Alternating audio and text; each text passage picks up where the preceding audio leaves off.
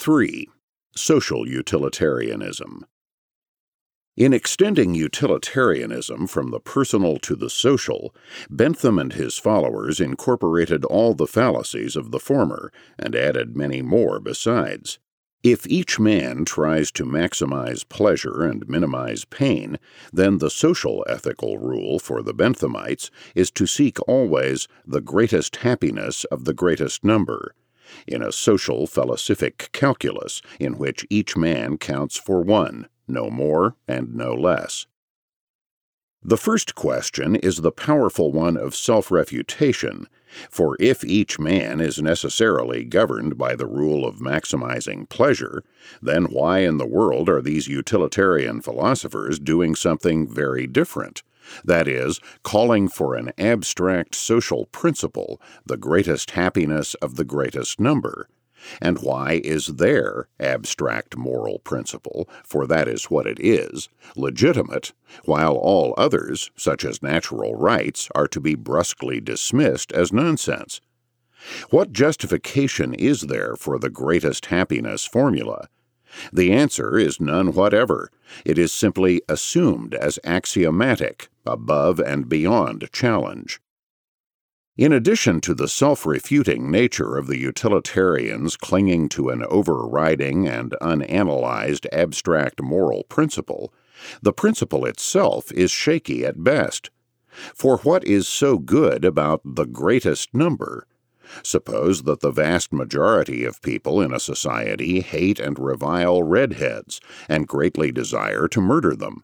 Suppose further that there are only a few redheads extant at any time, so that their loss would entail no discernible drop in general production or in the real incomes of the non-redheads remaining. Must we then say that it is good, after making our social philosophic calculus, for the vast majority to cheerfully slaughter redheads, and thereby maximize their pleasure or happiness? And if not, why not?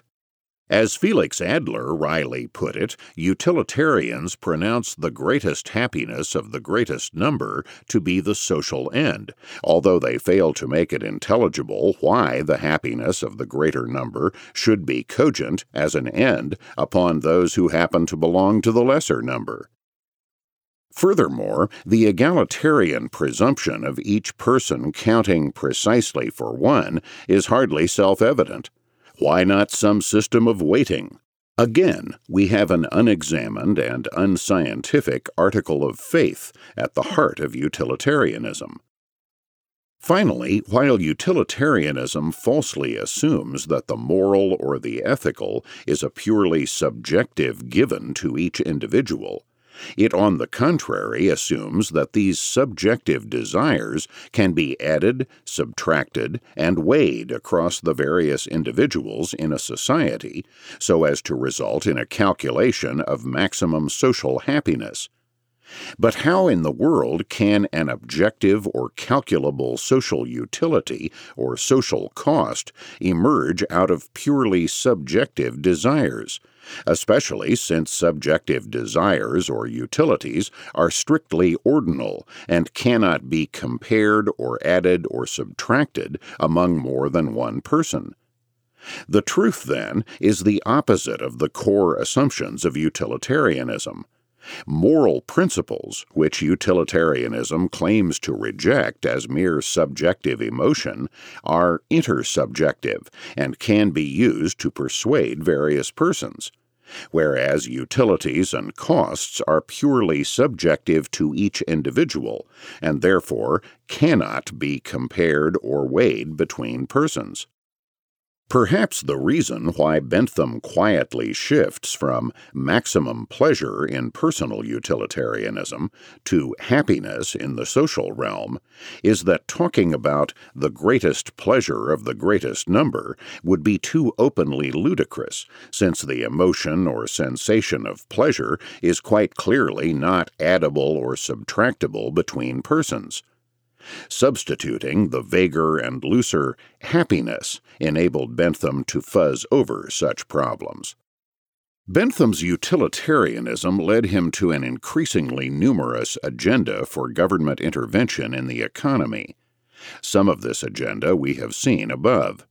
Other items include a welfare state, taxation for at least a partial egalitarian redistribution of wealth, government boards, institutes, and universities, public works to cure unemployment as well as to encourage private investment, government insurance, regulation of banks and stockbrokers, guarantee of quantity and quality of goods. 4. Big Brother, the Panopticon. Utilitarian economists have often been, in my view properly, accused of trying to substitute efficiency for ethics in advocating or developing public policy. Efficiency, in contrast to ethics, sounds unsentimental, hard-nosed, and scientific. Yet extolling efficiency only pushes the ethical problem under the rug. For in whose interests and at whose expense shall social efficiency be pursued? In the name of a spurious science, efficiency often becomes a mask for exploitation, for plundering one set of people for the benefit of another. Often utilitarian economists have been accused of being willing to advise society on how to build the most efficient concentration camps. Those who have held this charge to be an unfair reductio ad absurdum should contemplate the life and thought of the prince of utilitarian philosophers, Jeremy Bentham. In a profound sense, Bentham was a living reductio ad absurdum of Benthamism, a living object lesson of the results of his own doctrine. It was in 1768, at the age of 20, when Jeremy Bentham, returning to his alma mater, Oxford, for an alumni vote, chanced upon a copy of Joseph Priestley's Essay on Government, and came across the magical phrase that changed and dominated his life from then on: "the greatest happiness of the greatest number." But, as Gertrude Himmelfarb points out in her scintillating and devastating essays on Bentham, of all his numerous schemes and tinkerings in pursuit of this elusive goal, the one closest to Jeremy's heart was his plan for the Panopticon. In visiting his brother Samuel in Russia in the 1780s, Bentham found that his brother had designed such a Panopticon as a workshop, and Bentham immediately got the idea of the Panopticon as the ideal physical site for a prison, a school, a factory, indeed, for all of social life. Panopticon in Greek means all-seeing, and the name was highly suitable for the object in view. Another Benthamite synonym for the Panopticon was the inspection house. The idea was to maximize the supervision of prisoners, schoolchildren, paupers, employees by the all-seeing inspector, who would be seated at a tower in the center of a circular spider web, able to spy on all the cells in the periphery. By mirrors and other devices, each of the spied upon could never know where the inspector was looking at any given time. Thus the Panopticon would accomplish the goal of a 100% inspected and supervised society without the means, since everyone could be under inspection at any time without knowing it. Bentham's apologists have reduced his scheme to merely one of prison reform, but Bentham tried to make it clear that all social institutions were to be encompassed by the Panopticon, that it was to serve as a model for houses of industry, workhouses, poorhouses, manufactories, madhouses, lazarettos, hospitals, and schools. An atheist hardly given to scriptural citation, Bentham nevertheless waxed rhapsodic about the social ideal of the Panopticon, quoting from the Psalms: "Thou art about my path, and about my bed, and spies out all my ways." As Professor Himmelfarb aptly puts it, Bentham did not believe in God, but he did believe in the qualities apotheosized in God. The panopticon was a realization of the divine ideal, spying out the ways of the transgressor by means of an ingenious architectural scheme, turning night into day with artificial light and reflectors, holding men captive by an intricate system of inspection. Bentham's goal was to approach or simulate the ideal perfection of complete and continuous inspection of everyone. Because of the inspector's invisible eye, each inmate would conceive himself in a state of total and continuing inspection, thus achieving the apparent omnipresence of the inspector. Consistent with utilitarianism, the social arrangement was decided upon by the social despot, who acts scientifically in the name of the greatest happiness of all. In that name, his rule maximizes efficiency. Thus, in Bentham's original draft, every inmate would be kept in solitary confinement, since this would maximize his being safe and quiet, without chance of unruly crowds or planning of escape. In arguing for his panopticon, Bentham at one point acknowledges the doubts and reservations of people who appear to want maximum inspection of their children or other charges. He recognizes a possible charge that his inspector would be excessively despotic, or even that the incarceration and solitary confinement of all might be productive of an imbecility, so that a formerly free man would no longer, in a deep sense, be fully human. And whether the result of this high-wrought contrivance might not be constructing a set of machines under the similitude of men? To this critical question, Jeremy Bentham gave a brusque, brutal, and quintessentially utilitarian reply. "Who cares?" he said. The only pertinent question was, would happiness be most likely to be increased or diminished by this discipline? To our scientist of happiness, there were no doubts of the answer. Call them soldiers, call them monks, call them machines. So they were but happy ones, I should not care. There speaks the prototypical humanitarian with the guillotine, or, at least, with the slave pen. Bentham was only willing to modify the solitary confinement of each inmate in the panopticon because of the great expense of constructing an entire cell for each person. Economy was an overriding concern in running the panopticon, economy and productivity.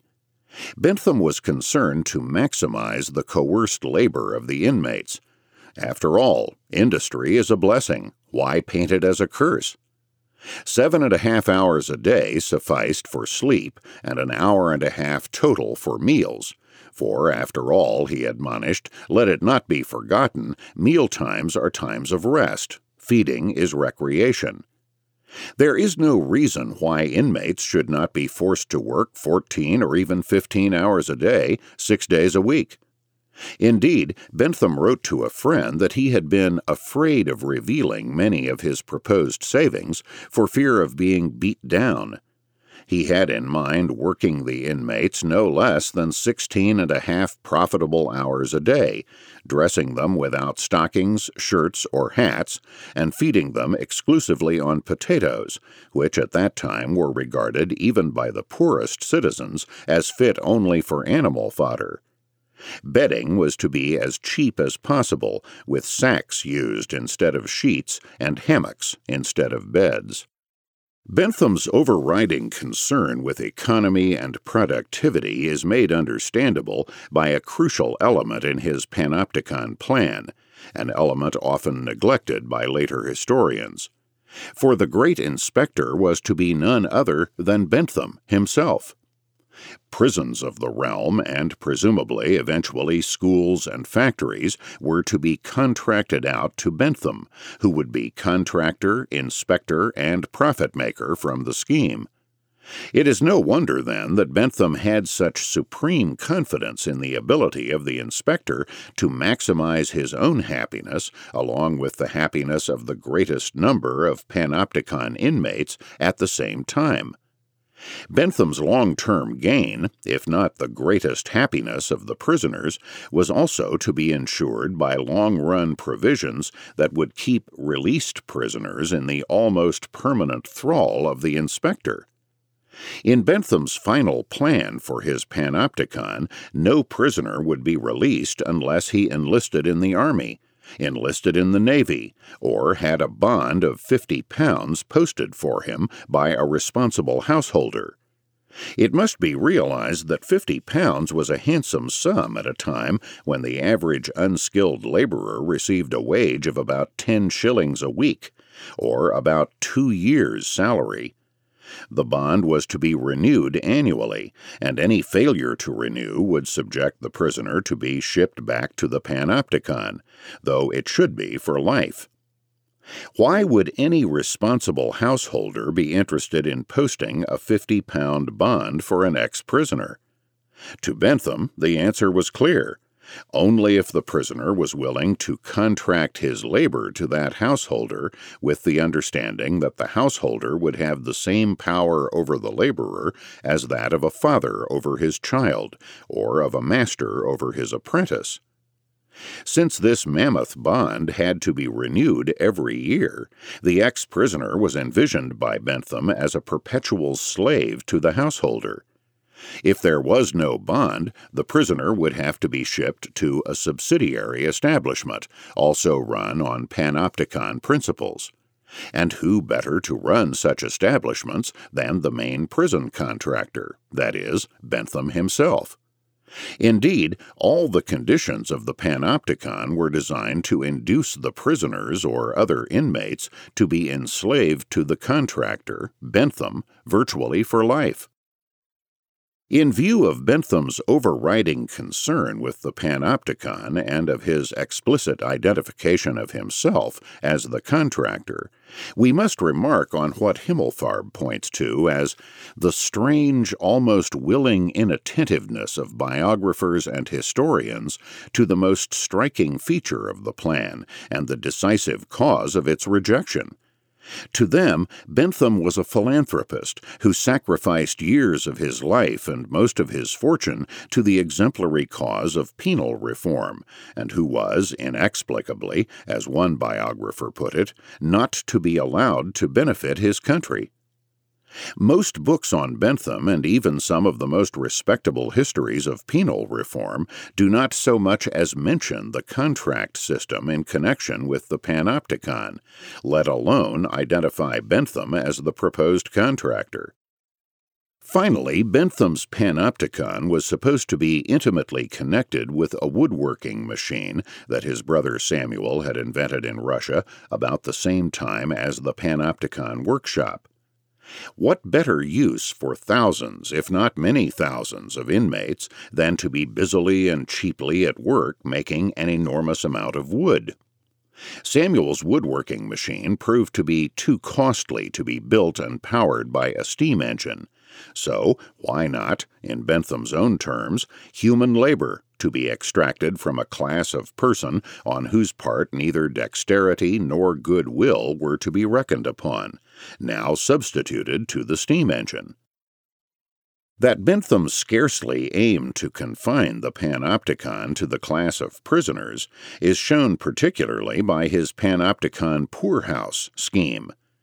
Written originally in 1797 and reissued in 1812, Bentham's pauper management improved envisioned a joint stock company like the East India Company, contracted by the government to operate 250 industry houses, each to house 2,000 paupers subject to the absolute authority of a contractor inspector governor in a building and suffering under a regimen very similar to the panopticon prison.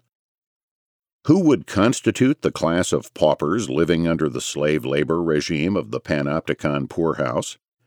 To Bentham, the company, of which he, of course, would be the head, would be assigned coercive powers to seize anyone having neither visible livelihood or assignable property, nor honest and sufficient means of livelihood. On that rather elastic definition, the average citizen would be legally encouraged to aid and abet the coercive powers of the poorhouse company by seizing anyone he considered of insufficient livelihood and trundling him off to the panopticon poorhouse. Bentham's envisioned scale of the network of panopticon poorhouses was nothing if not grandiose. The houses were to confine not only 500,000 poor, but also their children, who were to continue bound to the company even if their parents were discharged, as apprentices until their early 20s, even if married. These apprentices would be confined in an additional 250 panopticon houses, bringing the total number of inmates in the industry houses up to no less than 1 million. If we consider that the total population of England at the time was only 9 million, this means that Bentham envisioned the confining in slave labor, regimented and exploited by himself, of at least 11% of the nation's population. Indeed, sometimes Bentham envisioned his panopticons as incarcerating up to 3/5 of the British population. Jeremy Bentham conceived of his panopticon in 1786 at the age of 38. 5 years later, he published the scheme and fought hard for it for 2 more decades, also urging France and India in vain to adopt the scheme. Parliament finally rejected the plan in 1811. For the rest of his long life, Bentham mourned the defeat. Near the end of his life, at the age of 83, Bentham wrote a history of the affair, paranoiacally convinced that King George III had sabotaged the plan out of a personal vendetta arising from Bentham's opposition during the 1780s to the king's projected war against Russia. The book's title is History of the War Between Jeremy Bentham and George III, 1831, by one of the belligerents. Bentham lamented, "Imagine how he hated me. But for him, all the paupers in the country, as well as all the prisoners in the country, would have been in my hands." A tragedy indeed. Jeremy Bentham started out in life as a Tory, a typical 18th century believer in enlightened despotism. He looked to the enlightened despots, whether Catherine the Great of Russia or George III, to put his reforms and crank schemes for the greatest happiness of the greatest number into effect. But the failure to push through the panopticon soured him on absolute monarchy. As he wrote, "I never suspected that the people in power were against reform. I suppose they only wanted to know what was good in order to embrace it." Disillusioned, Bentham allowed himself to be converted, partially by his great disciple James Mill, to radical democracy and to the panoply of what came to be known as philosophic radicalism. As Himmelfarb summed up the new radicalism, its innovation was to make the greatest happiness of the greatest number dependent upon the greatest power of the greatest number, the greatest power to be lodged in an omnicompetent legislature.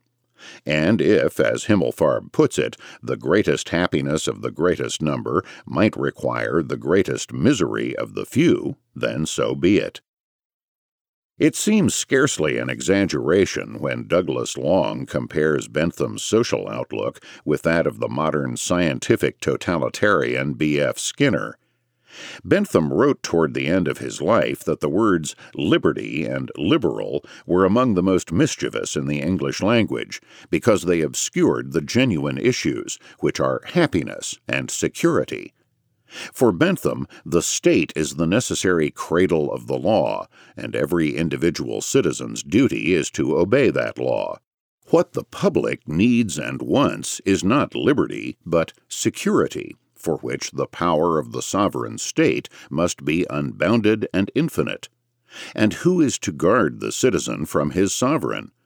For Bentham, as Long puts it, by its very nature, the idea of liberty, more than any other concept, posed a continual threat to the completeness and stability Bentham sought in his Science of Human Nature. The indeterminate, open-ended quality of the libertarian view of man was alien to Bentham. He sought rather the perfection of a neo-Newtonian social physics. It is certainly apt, if grandiloquent, that Bentham saw himself as the Newton of the moral world. The philosophic radicals, despite their proclaimed devotion to laissez-faire, adopted not only Bentham's later democratic creed, but also his devotion to the panopticon. John Stuart Mill, even when most anti-Benthamite in the course of his eternally wavering career, never criticized the panopticon. More starkly, Bentham's brilliant Lenin, James Mill, despite his eagerness to bury Bentham's statist economic views, admired the panopticon with the extravagance of the master himself.